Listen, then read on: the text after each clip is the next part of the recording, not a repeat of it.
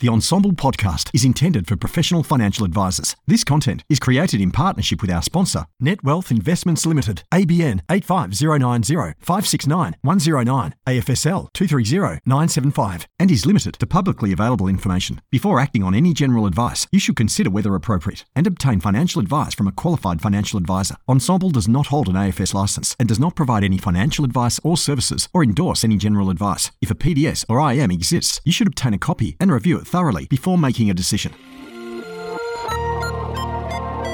AdviceTech. As if it wasn't enough to be across TMDs, alpha, beta, rule of 72, and all the other nuances of financial advice.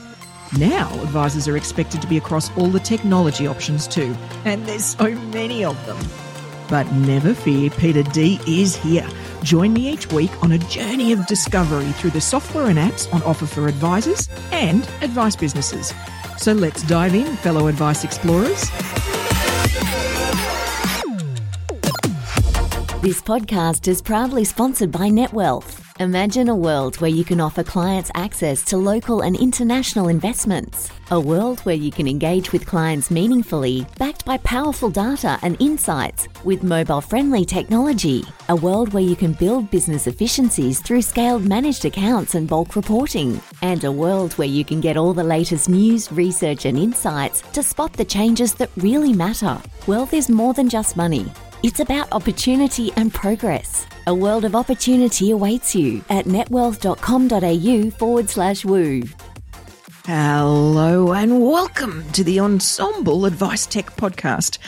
I'm Peter Diamantidis, and the guest joining me here today to deep dive into OpenInvest has in fact been a financial planner in the UK, is also a PwC alumni or survivor, depending on your perspective, and even worked in dealer group land here in Australia, so has a very diverse understanding of all the different parts that make up this industry. Thank you so much for joining me on the show, Ravi Verma. Woo!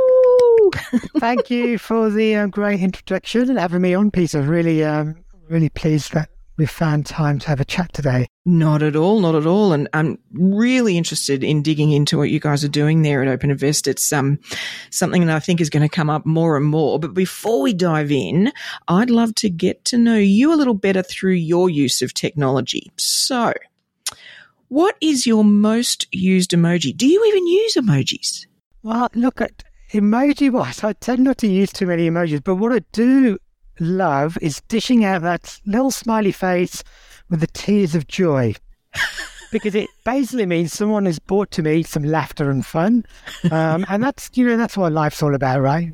Absolutely. We spend a lot of our time being serious, particularly in our industry. So yeah, I love dishing out that emoji. So I'd say that's probably my most used one. Oh, I like it. In fact, it's an unusual one. I'm not sure that's come up before, so well done for being outside the thumbs up, which is the most popular one so far on the podcast. Now, we all live with our smartphones almost surgically attached to us, so imagine you had to delete everything off your smartphone and you could only keep 3 apps. Which ones would you keep? Yeah, look, that sounds like a dream world to me. This year I've made a concerted effort to actually have less screen time and more nature time. Mm-hmm. But if I was only to have 3 apps, first, music's a big part of my life. So I would say Spotify, Bandcamp, Mixcloud, SoundCloud. I've grouped them as one. Those sort of apps are invaluable to me and my family, because we always listen to music. Recently, I've got into, over the past few years, modular synthesis, and on the long journey to work to the office, on the bus and the train, a great way for me to get creative is use that time on an app called Hexen, which allows me to sort of make music and twiddle bits and pieces and really get deeper into that understanding of modular synthesis. Ooh. And then finally, my beloved English Premier Football Club, Wolverhampton Wanderers FC. I pretty much check that app daily just to see news, and particularly if you've lost, to get some positive messaging, because it is official Wolves app, and they're never too negative on that, even when you lose. So those would be my 3. And so are you like my husband and get up at the wee small hours to watch it live? Look, these days I just cannot get up early. So I generally get up on a Sunday morning and watch the game, the full game with my son on a Sunday morning. So perfect. It means that, we can watch it together as opposed to me getting up at 2 a.m. Yeah. My husband has this expression actually that's called silent windmills, which is when he's watching the game at 2 or 3 a.m., it's very exciting. He's jumping up and down, but he can't make any noise because I'm asleep. And so he's doing these silent windmills with his eyes.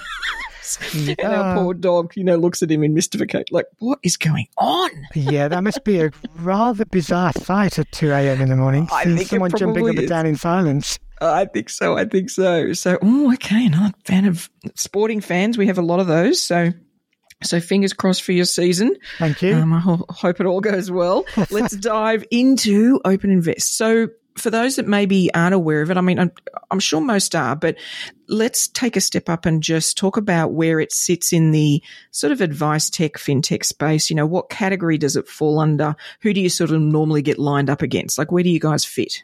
Yeah, okay.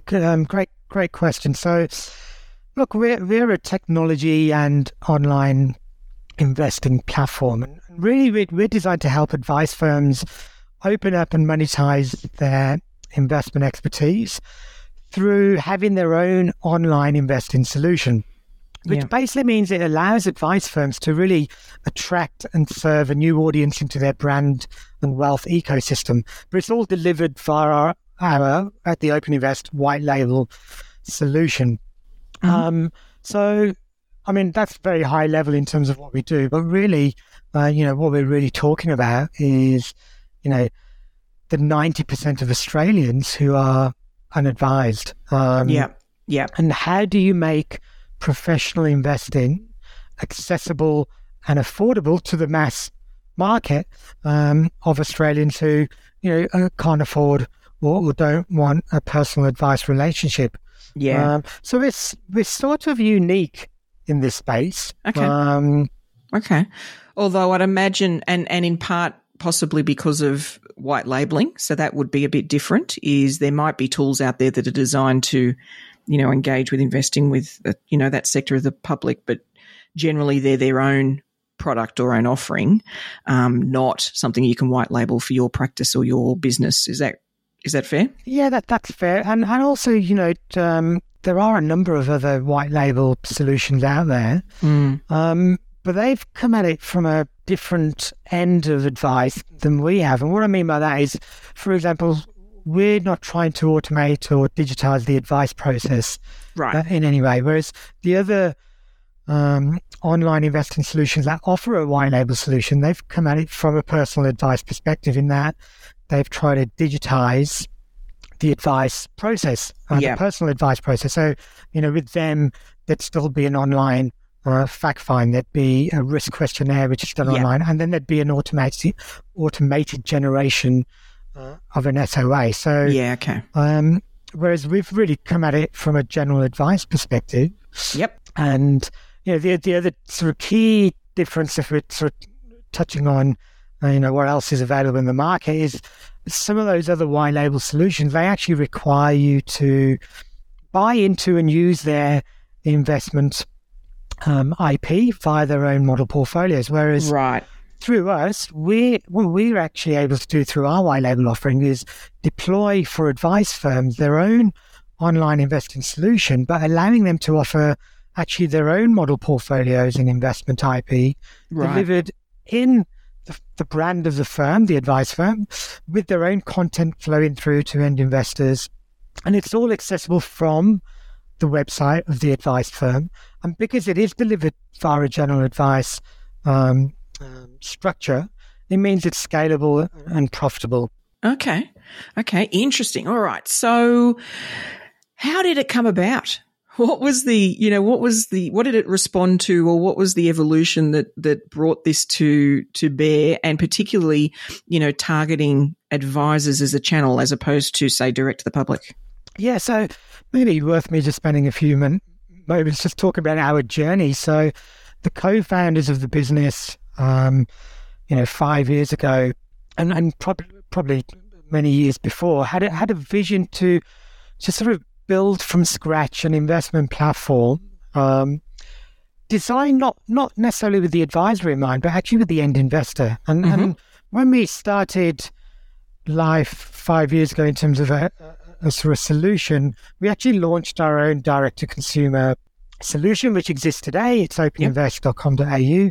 And really what we were looking to do was build out a solution which would provide access to professionally managed model portfolios for the mass market of Australians who needed help. And so that's really where we were born. And the first iteration of that was really our own direct-to-consumer solution, which we still market and run today. And the vision for that is really to have, some of the top global asset managers offering model portfolios, and for any Australian to come to our website and choose a asset manager they feel an affinity with, pick a model portfolio and invest directly without necessarily having to go through this personal advice process. So on that side of the solution, which is, I know we're not really talking about it today, but on that side of the solution, we've got BlackRock, JP Morgan and Schroders available, and we've got some others going live on that. So that's really where we were starting our journey. But a couple of years ago, we recognized that actually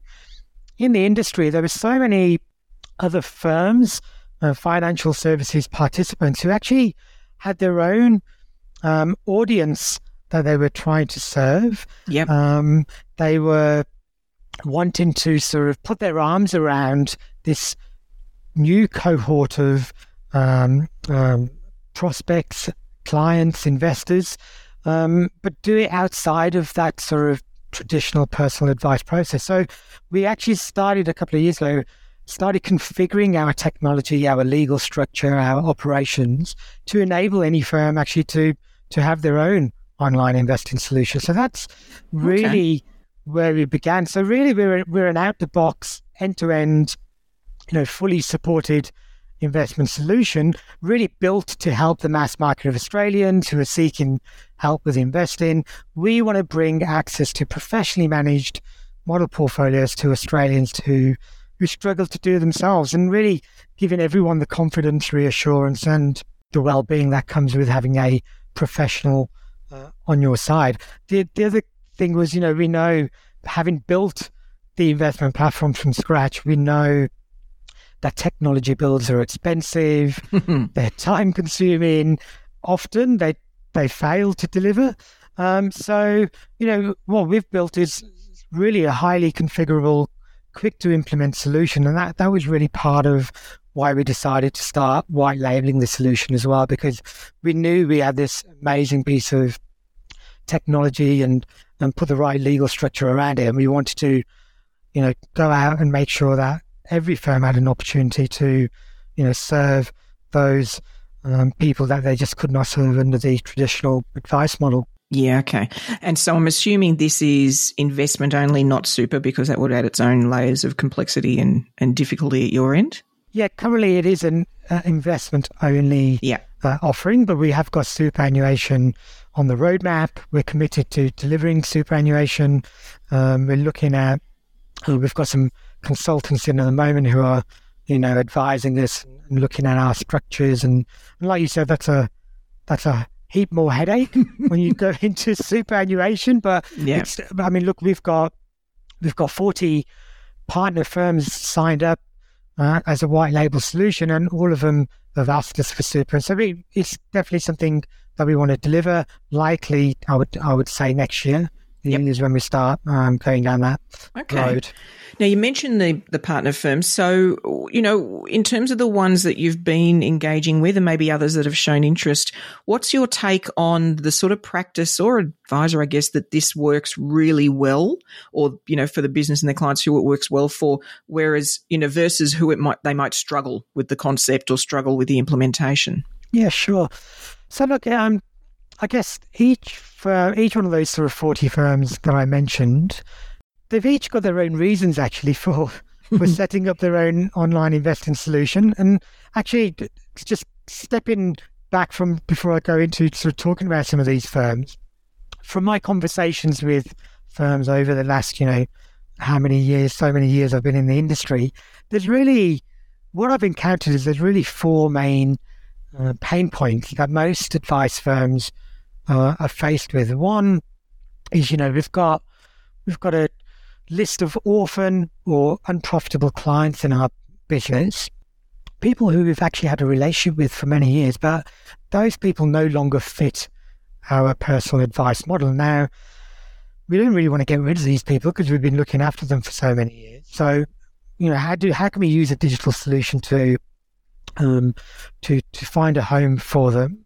where we're still engaged with them with our brand? That's one pain point. The other pain point I often hear is, advice firms have a lot of prospects coming through them, either through referrals or, personal recommendations, but those prospects don't meet the firm's minimum advice threshold. And when I talk about minimum advice threshold, it's really, these days most firms I speak to say, well, if the client's got less than 500,000, $1 million in investable money, we can't really deliver a cost-effective advice process to them. So how do you deal with those prospects where you actually want to have a relationship with them, but they just don't fit your model? So again, how do you put your arms around them using a online investing solution?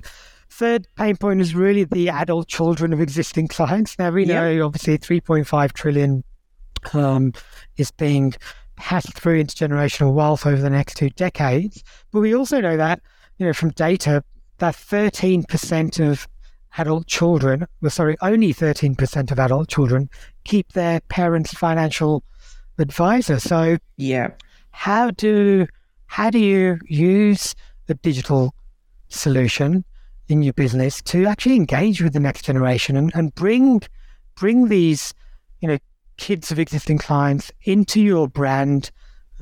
Start engaging with them now, so when this intergenerational wealth transfer happens, you're going to be the natural partner for them for advice.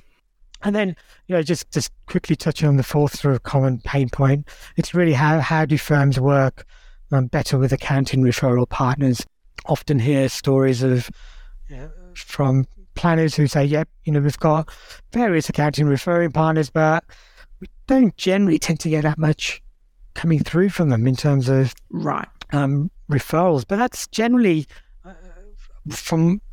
I feel that's generally because most of those accounting clients fall into that 90% of Australians who don't want to pay for advice. But for an advice firm to actually now go to the accounting referral partner and actually have a secondary offering, we've got personal advice, this is what it is, this is what it entails, and it's what it costs. But we've also got an online investing solution, because all those accounting clients, particularly self-managed super fund trustees, maybe they don't want a full personal strategic advice relationship. However, they still need help with investing. So it gives the firm something, a secondary offer to go back to. Now, some of those firms who, it's really working well with, and I'll throw out a few examples, because like I mentioned, each firm has got its own reasons for setting up the solution. So, for example, look, we've got firms like Collins House, Knight Financial Group, who have prominent local brands because they're on radio. So they've got a slightly different need because they're known in their wider community because of radio.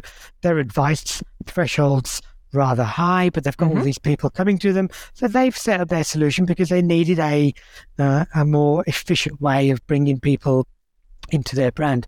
We've got accounting firms, integrated accounting and wealth firms like Kelly and Partners.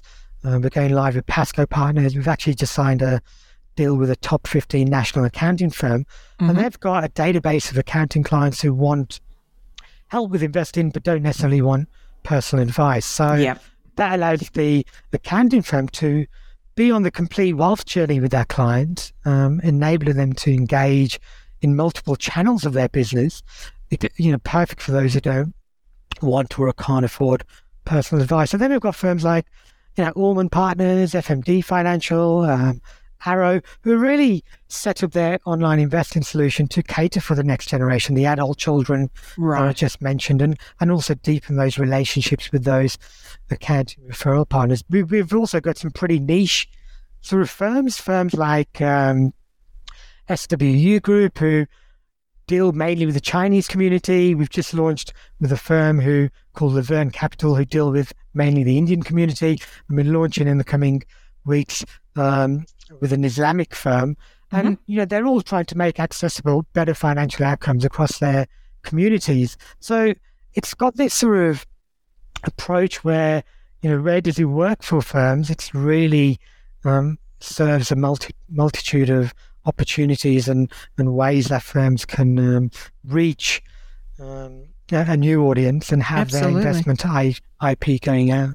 And so in terms of then, like the trigger for a lot of this is what's so expensive to go to an advisor? And, that's sort of a separate debate, I think, depending on who you talk to. However, I agree. There's certainly an entree into, for some people, they've just got a lump of money. I just want to invest it. Like it's as simple as that. I just want to put this money in the money, so having a solution that meets that makes sense.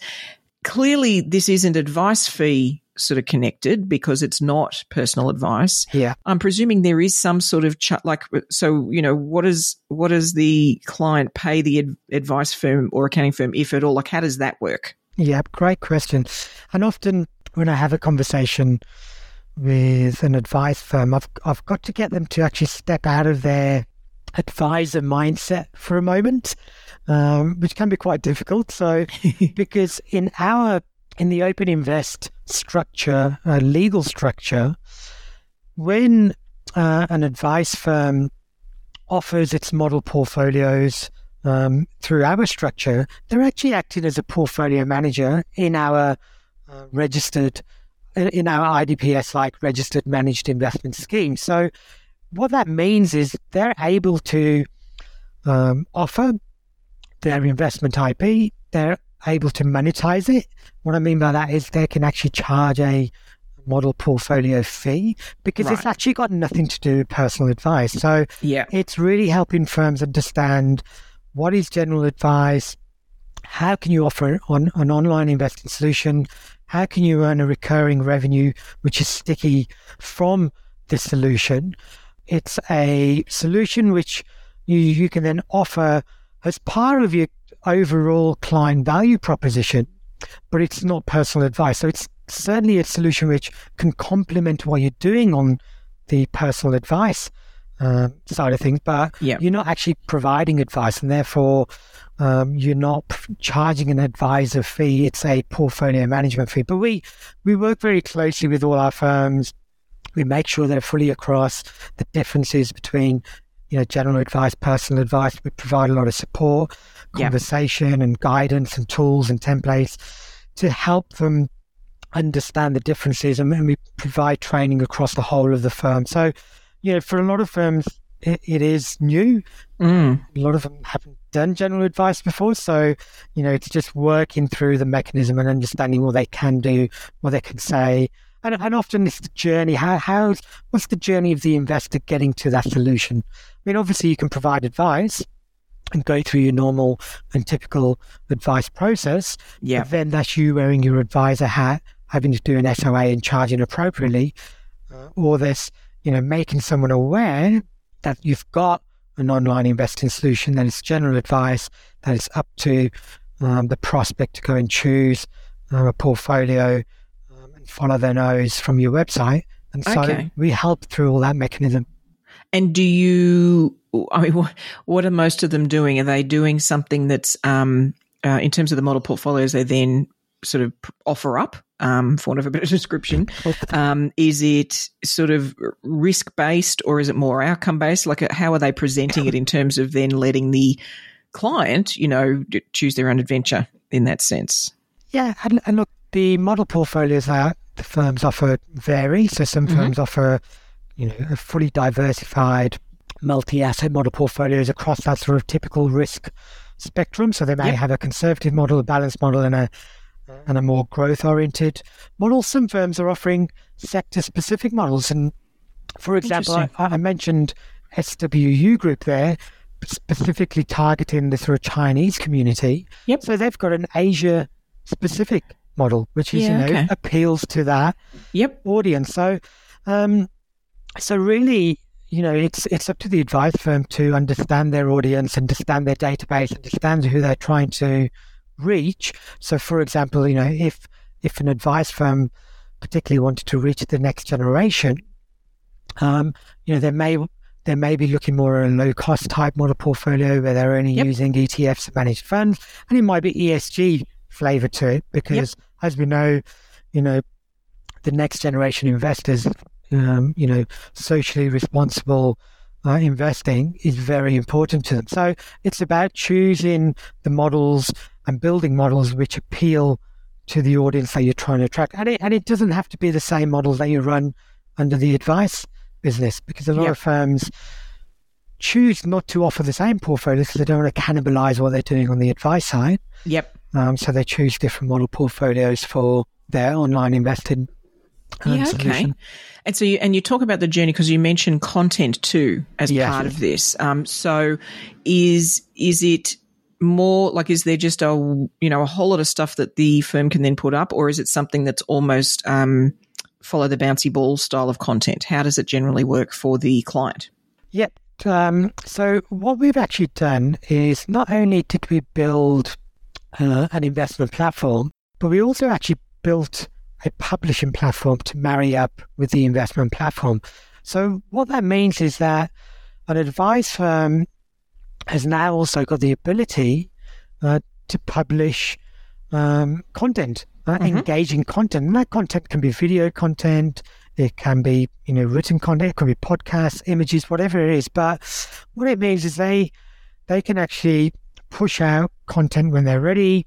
And that could be around portfolios. So if they've made a change to the portfolio, or they simply just want to provide their thinking on the portfolio, it could be, articles, financial education, financial well-being. It could be promoting other services in their business. But essentially, the platform was really built on the premise that content is king. So it delivers a very easy way to deliver unique and engaging content that creates this emotional connection with their brand, which is particularly important for, obviously, Gen Y and Gen Z, who want that digital content experience.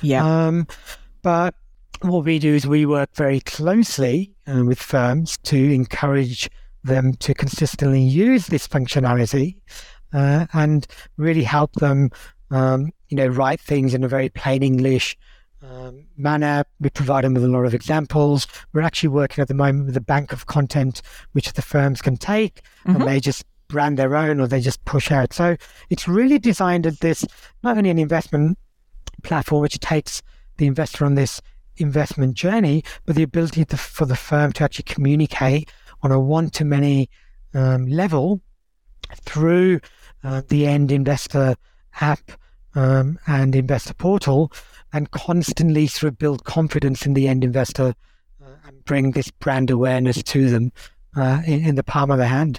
Yeah, okay. And so let's imagine somebody's come to it, and maybe it is the kids of a client, or it's somebody that's come to them from hearing them on radio, like you say, something like that, and they've invested in the particular model portfolio. It's ticking along, and then down the track, they've got a query that's sort of more strategic in nature, and they want some assistance. Can that be triggered through the tool to the advisor? How does that all work? Yeah, a great question. So part of what we're building at the moment actually is the ability for, because currently it's a general advice solution. Yeah. So it's actually the end investor who's in control of the journey. So the end investor jumps on the website, the firm's website. The investor chooses the model portfolio from the information that the firm decides to present. The investor opens the account via an online, literally takes 5 minutes online application. The investor then engages with that firm via an investor portal and app, and the investor can transact and pull off reports and so forth. Yeah. But what we're building out shortly, will be released in the coming months, is actually advisor functionality as well. So allowing the advisor not only to open an account and service and transact, but also the ability for the end investor to see all the advisors in that firm in the investor portal, to be able to click a button, connect with an advisor if they need strategic advice, call the advisor. We've got the ability to then show the advisor's profile, a little bio, and their email. So it becomes this real great way of a general advice client connecting with not only the brand of the firm, but also individual advisors within that firm, and then take that next step. They may have had an inheritance, or they feel that they need some strategic advice. Then through the software and tech, be able to actually contact the advisor directly and have a conversation about becoming a full-blown personal advice client. Yeah, okay, and I can see that's probably where the content can come into play. Cleverly having content that might bring to mind some of the needs that an advice, a personal advice, solution can meet. Then and to make them aware that, hey, if that meets your need, then reach out. So I think that's where the content can be clever, because otherwise, the danger is that they see this as the only solution. And if something does come up, they go elsewhere, So I think the content probably is powerful for ensuring they're aware of the expertise of the firm and what they can provide to them other than what they're currently getting. Yeah, absolutely. Yeah, absolutely. The ability for the firm to publish, articles, and that could be video as well, is key, because, that's the firm's opportunity to start building that confidence in that end investor, pushing, letting that investor know that, hey, we've got all these other services available. It might be, hey, have you thought about will writing or inheritance, or, hey, send a financial year tax statement, whatever it is. It's just gives this great opportunity for the firm to make the investor aware of everything they offer. Yeah, so I think it makes a lot of sense to me from that, that sort of path, I guess, where it's the starting point is general and it might escalate over time to personal. I think that now it's not an experience that the public or even the advice sector has designed well before. So I think it's new in that sense, but I think that makes perfect sense. I can see the possibility of challenges when it's the reverse, when it's going from, a historical personal advice relationship and, that becomes more and more difficult due to cost or, all sorts of reasons. Shifting it back is potentially difficult only because they're used to just call, markets happen. They're used to just calling, Yeah. But I just talk to the advisor when I'm worried, so I think that would require a fair bit of, I guess it's change management, some really intensive change management to get them used to the fact that, if they freak out about markets, which I mean is one of the things that is quite common in those, when they get to that point, often the interactions are purely about that, and it is that sort of hand holding that's the difference, that's what you won't be getting as part of this. Yeah, I mean, probably worth me adding, actually, we within the end investor portal and the app and, throughout the sign-up process there, we offer our own customer support experience. Yep. So we do all that for the firm. So anyone who's got a question, they can phone up.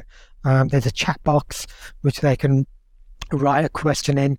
And so we handle all the queries. And actually, I haven't got the data at hand, but most of the queries coming in, I generally actually don't relate to, the investment decisions or what's going on in markets. Because remember, the content publishing aspect of it means that the advisor firm can actually be on the front foot. Yeah. And if markets are going haywire, they can publish something straight away that morning. If markets have been going crazy, particularly in the US overnight, they can publish something straight away and provide that confidence to that investor.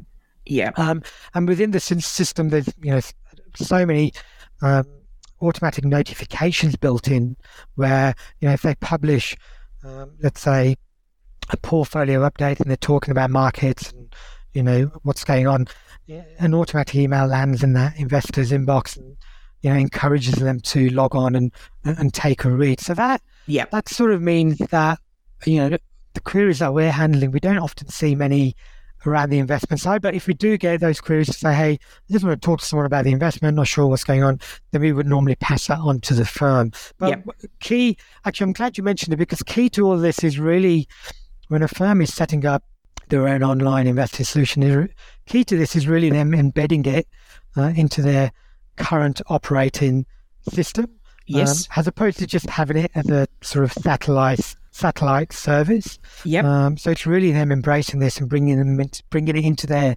complete offering. And often that may mean, depending on how successful they become, it may mean that they have a dedicated person who, is that sort of go-to within the business, who does take those calls if they come in, and is able to deal with those general advice clients as well. But again, we sort of talk that through with the firms and make sure they understand and are fully armed with the resources that they need. Yeah, and I think, there's probably a transition process then for the firm themselves. If they've, so for example, if they're not currently responding, like you say, to market issues with content, so if that's not something that's part of their model already, and I mean, it could be a webinar or it could be an email or whatever they normally do, when things go good or bad or sideways.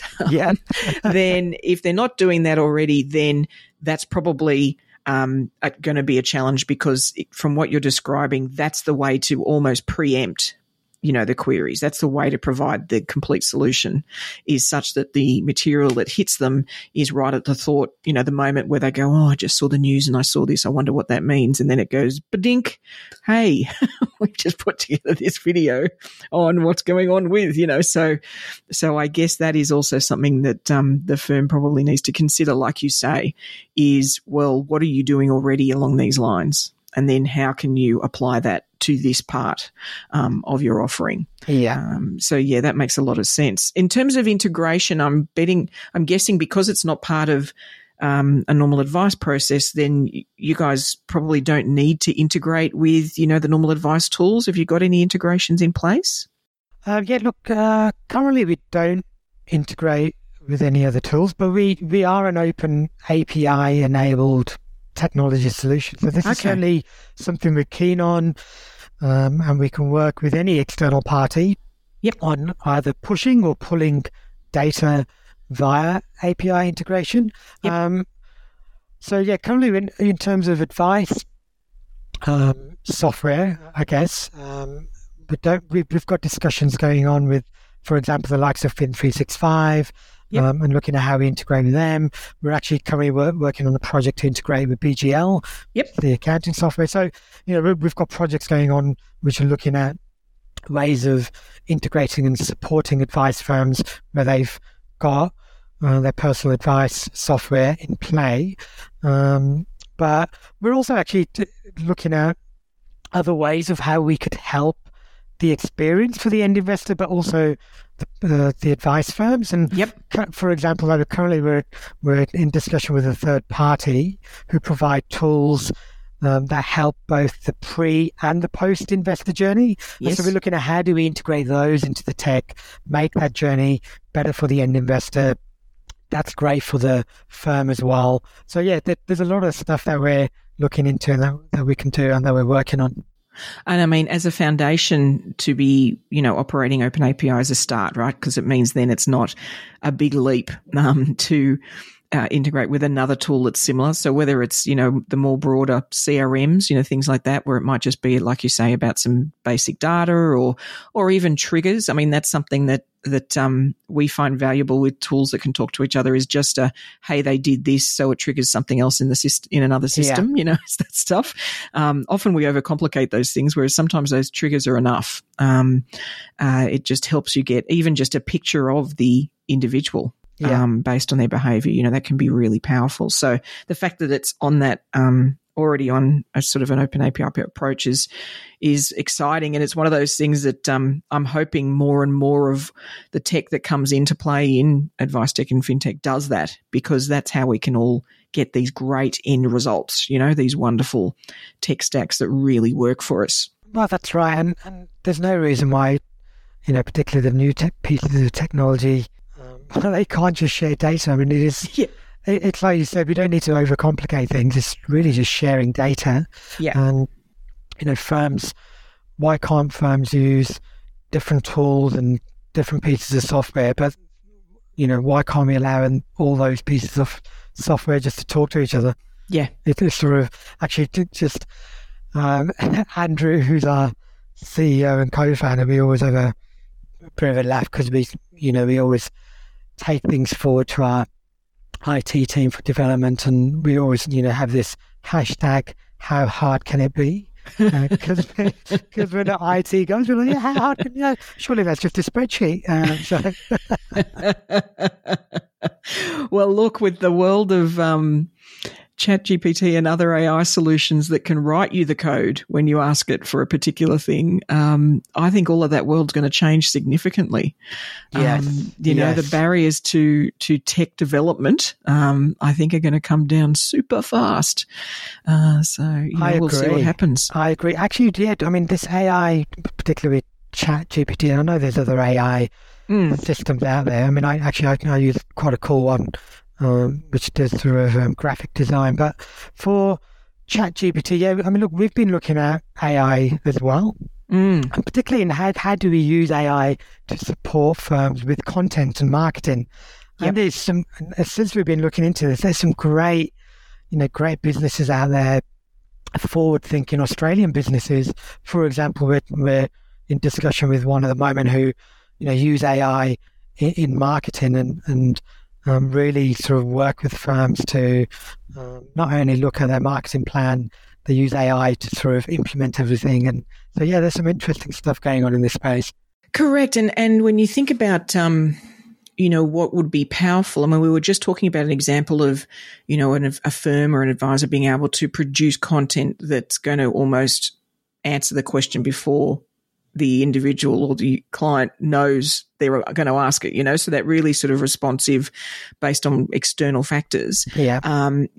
That sort of thing would be a wonderful tool to have.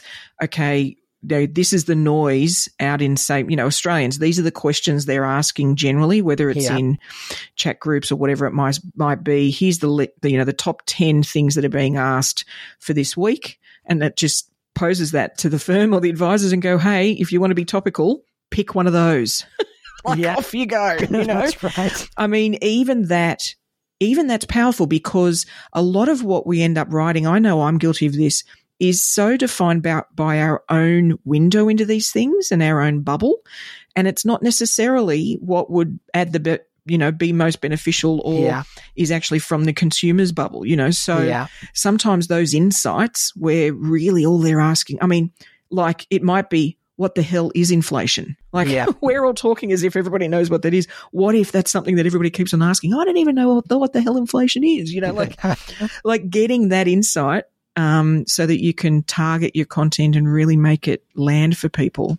I mean, all of that effort wasted, or the time saved because it's gonna really hit well is fantastic. I'm really excited by those sort of things. Absolutely. I mean, I don't know if anyone listening in has sort of been onto ChatGPT, but Stacey, who's our chief marketing officer, she's just posed a few questions to ChatGPT. It's simple questions like you said, what is inflation, or what is diversification? Yep. And the output has actually been surprisingly really good, written in a very clear, concise, easy to understand. And like you said, it's not us as industry participants writing it with our experience and knowledge, and often we write in a very industry professional specific way. It's actually written in a very easy to understand way for the mass market. And so when it comes to producing content, I mean, literally, in less than a minute, you can pose a question, have something printed off, read it through, check it. Yeah, that sounds great. Publish it. And because it's none of the work on ChatGPT is copyrighted, I don't think, so you can use it. It means that firms have actually now got access to heaps of content and questions and answers that they can start pushing out. And particularly as I think for many, in our industry, then one of the biggest barriers is just starting with that stuff. Like very few of us have got to the point, I'm trying really hard to get to this point, but very few have got to the point where we can produce content consistently, like it's a machine, like we are with other things in the business. And so to have something that just breaks that jumps over that first hurdle is, well, here's a sample of what you could write. I mean, the thing you end up writing might in no way look like that, but it's a really good start to just trip that behavior. I mean, I even managed to ask it some questions, and then, it's me here. So, my writing always leans on the cheeky side. And so I said to it, can you please rewrite that with a cheekier tone? And it did. Now, it didn't exactly sound like me, but it was much closer to that. So, you can really get a long way and then just, do your thing to it, and break it up and insert some of your own insights and all that sort of thing. But I agree. I think these tools are more about amplification. I don't think they replace the effort, but I think they can escalate it and amplify it for us, which is pretty exciting. I know this whole AI thing, suddenly becoming a bit scary in a way, but I've actually just finished reading 2001: Space Odyssey. I saw the film 30 years ago, but I picked up the book from Hard Rubbish someone had thrown away in Australia, and I just finished reading it, and that's, I guess, that really is talking about this sort of AI, computers sort of taking over, and it's exciting stuff. And look, I think we were literally talking about that with some friends yesterday over lunch, and every invention ever made has been used for good and bad, and I think we sort of need to expect that with anything, right? And I mean, crypto is another example of that, right? So I think it's more about understanding the shifts in the world like this, if for no other reason than we need to understand them as people that understand investments. Like, I think we have to understand these tools merely because we're going to need to help our clients understand them and how they might change the investing world and companies and their future. So I think even if we don't plan on using them, which most of us probably are without realizing it, but even if we plan on avoiding them, I still think there's a level to which advisors need to get their head around it, just because it will change industry. And so that therefore changes our advice. So we chatted about a few things that are coming up. Is there anything else that's on the future wish list or the future development plan that you guys are excited about? There's loads. So look, our ultimate goal is really to create, can't live without platform experiences, both for the end investor and partner firms. And I touched on there the sort of full advisor functionality.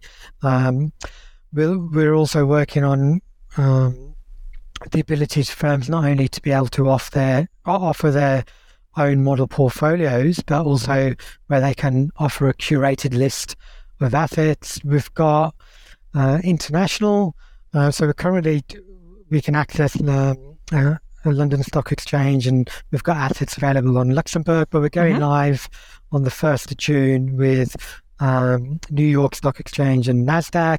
Yep. And then the next sort of big project in line for us is really fractionalization, which is really all designed to lower the entry point, to help more people. So, how can someone with, $500 invest in a fully diversified model portfolio and gain access to professional management?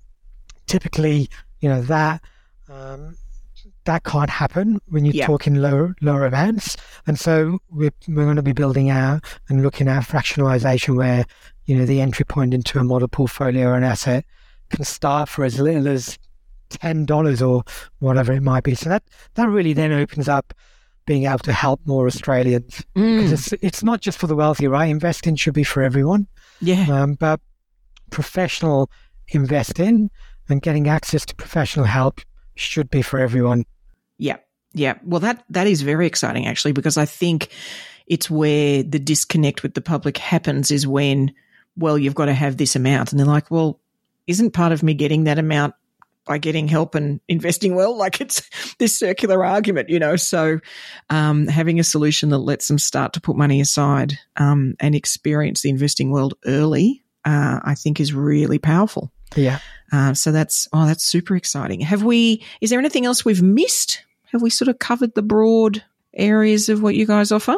Yeah, I think so. I think probably the other thing I just want to add is, for us working with advice firms, it's really a long-term collaborative approach, and we apply that collaboration across everything we do. So for us, it's not just about getting a partner firm live and waving them goodbye, wishing them well, and hopefully they go on their way and start signing up investors. We actually, work very closely with each partner firm. We share ideas. So, hey, look, here's what this partner firm A has done. They've done this EDM.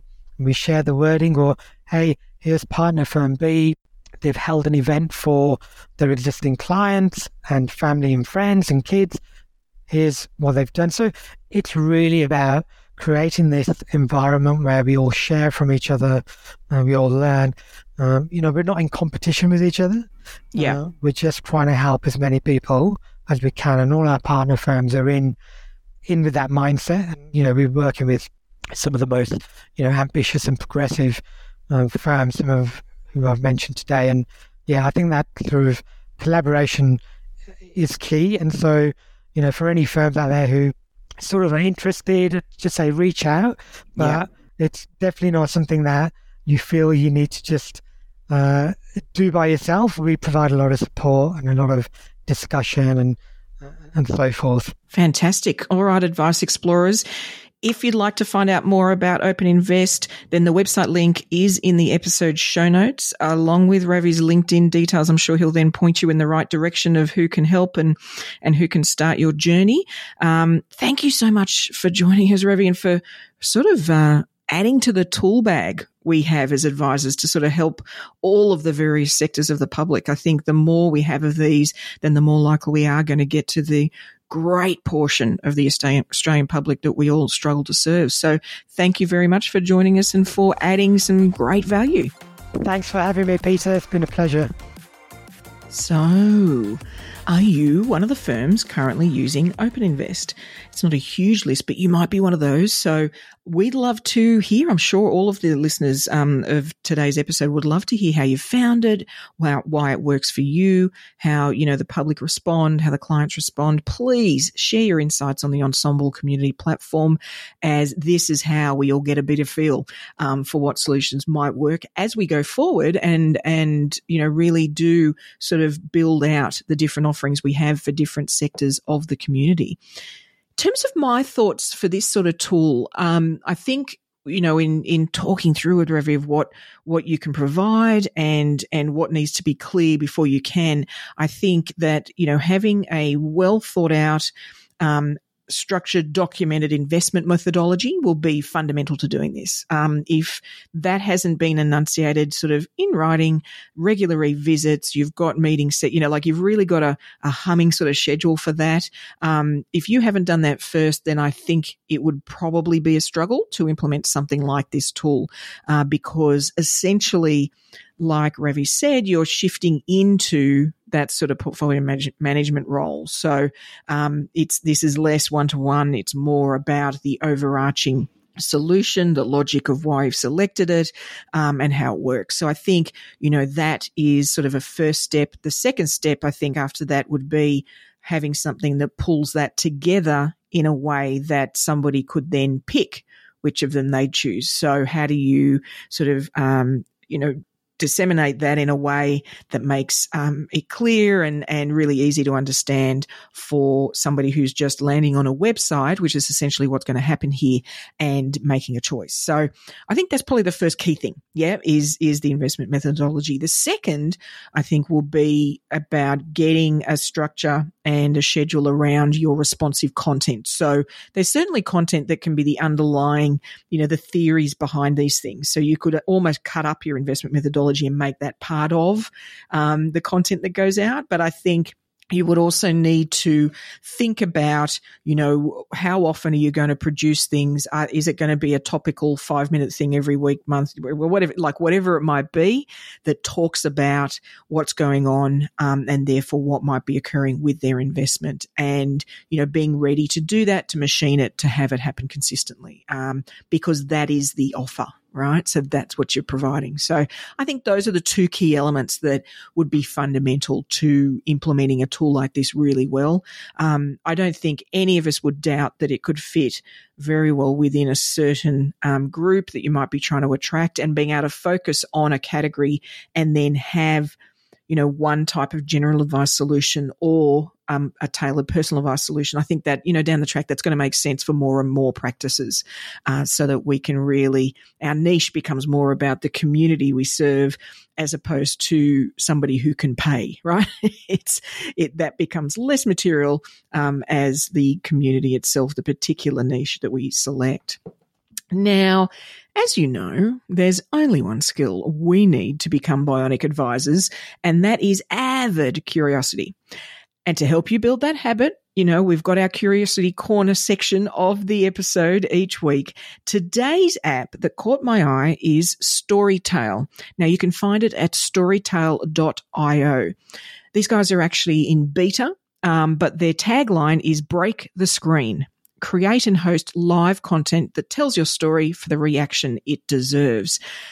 This came about because the founders saw the sort of virtual events and meetings we were all taking part in and running during lockdowns, and realized we needed a better way to engage people virtually that just wasn't sharing our screen, which is what we all do, what I literally just did last week for a webinar that I ran. So, that's the sort of thing they're going, hey, how can we elevate that and how can we lift our game?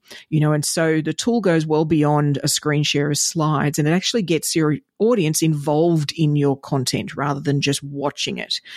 You can embed type forms, newsletter opt-ins, polling, all actually clicked on by the attendees through the screen they're watching you on, not via, say, a link in the chat or something that's separate. So it's all embedded in this experience. So it's a journey that happens on the screen that can be branded to the way you want it to be branded. And to be honest, really looks really cool. It almost sort of looks more like you're going through an app experience than just a screen share experience.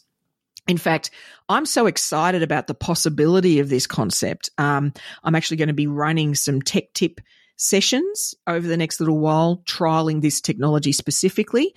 So if you're curious about it and want to find more, then be sure to follow me on LinkedIn, and then I'll share when the next session is going live and you can register for it and experience it for yourself. It may be something you could use for your clients, for your targets, even for internal training. If you've gone virtual, maybe you've got your team you want to connect with. There's so many ways that you could utilize this tool for pitches, all sorts of things. So definitely, follow me on LinkedIn, connect if you're interested, and we can see what we think and help be part of developing the tool into its next phase. Well, that's all we've got for this week. Be sure to subscribe to the podcast so you'll get your AdviceTech fix automatically sent to you each Friday. And I'd really love to hear what session or webinar or presentation you would love me to run in the future. What how-to session would add the most value? Is there a particular section of AdviceTech you'd love an introductory webinar on? Maybe what would you like to learn more about? How can I even add value in the business transformation space to you? And of course, if you're keen to have me as a speaker at, say, your dealer group's next event, then please don't hesitate to let me know, DM me on LinkedIn, and I'm super happy to reach out to them and let them know how I can help. Of course, you can find me on LinkedIn /PeterMD. That's PEITAMD. Otherwise, I'll look forward to turning up in your earbuds next week. And remember, Advice Explorers, stay curious.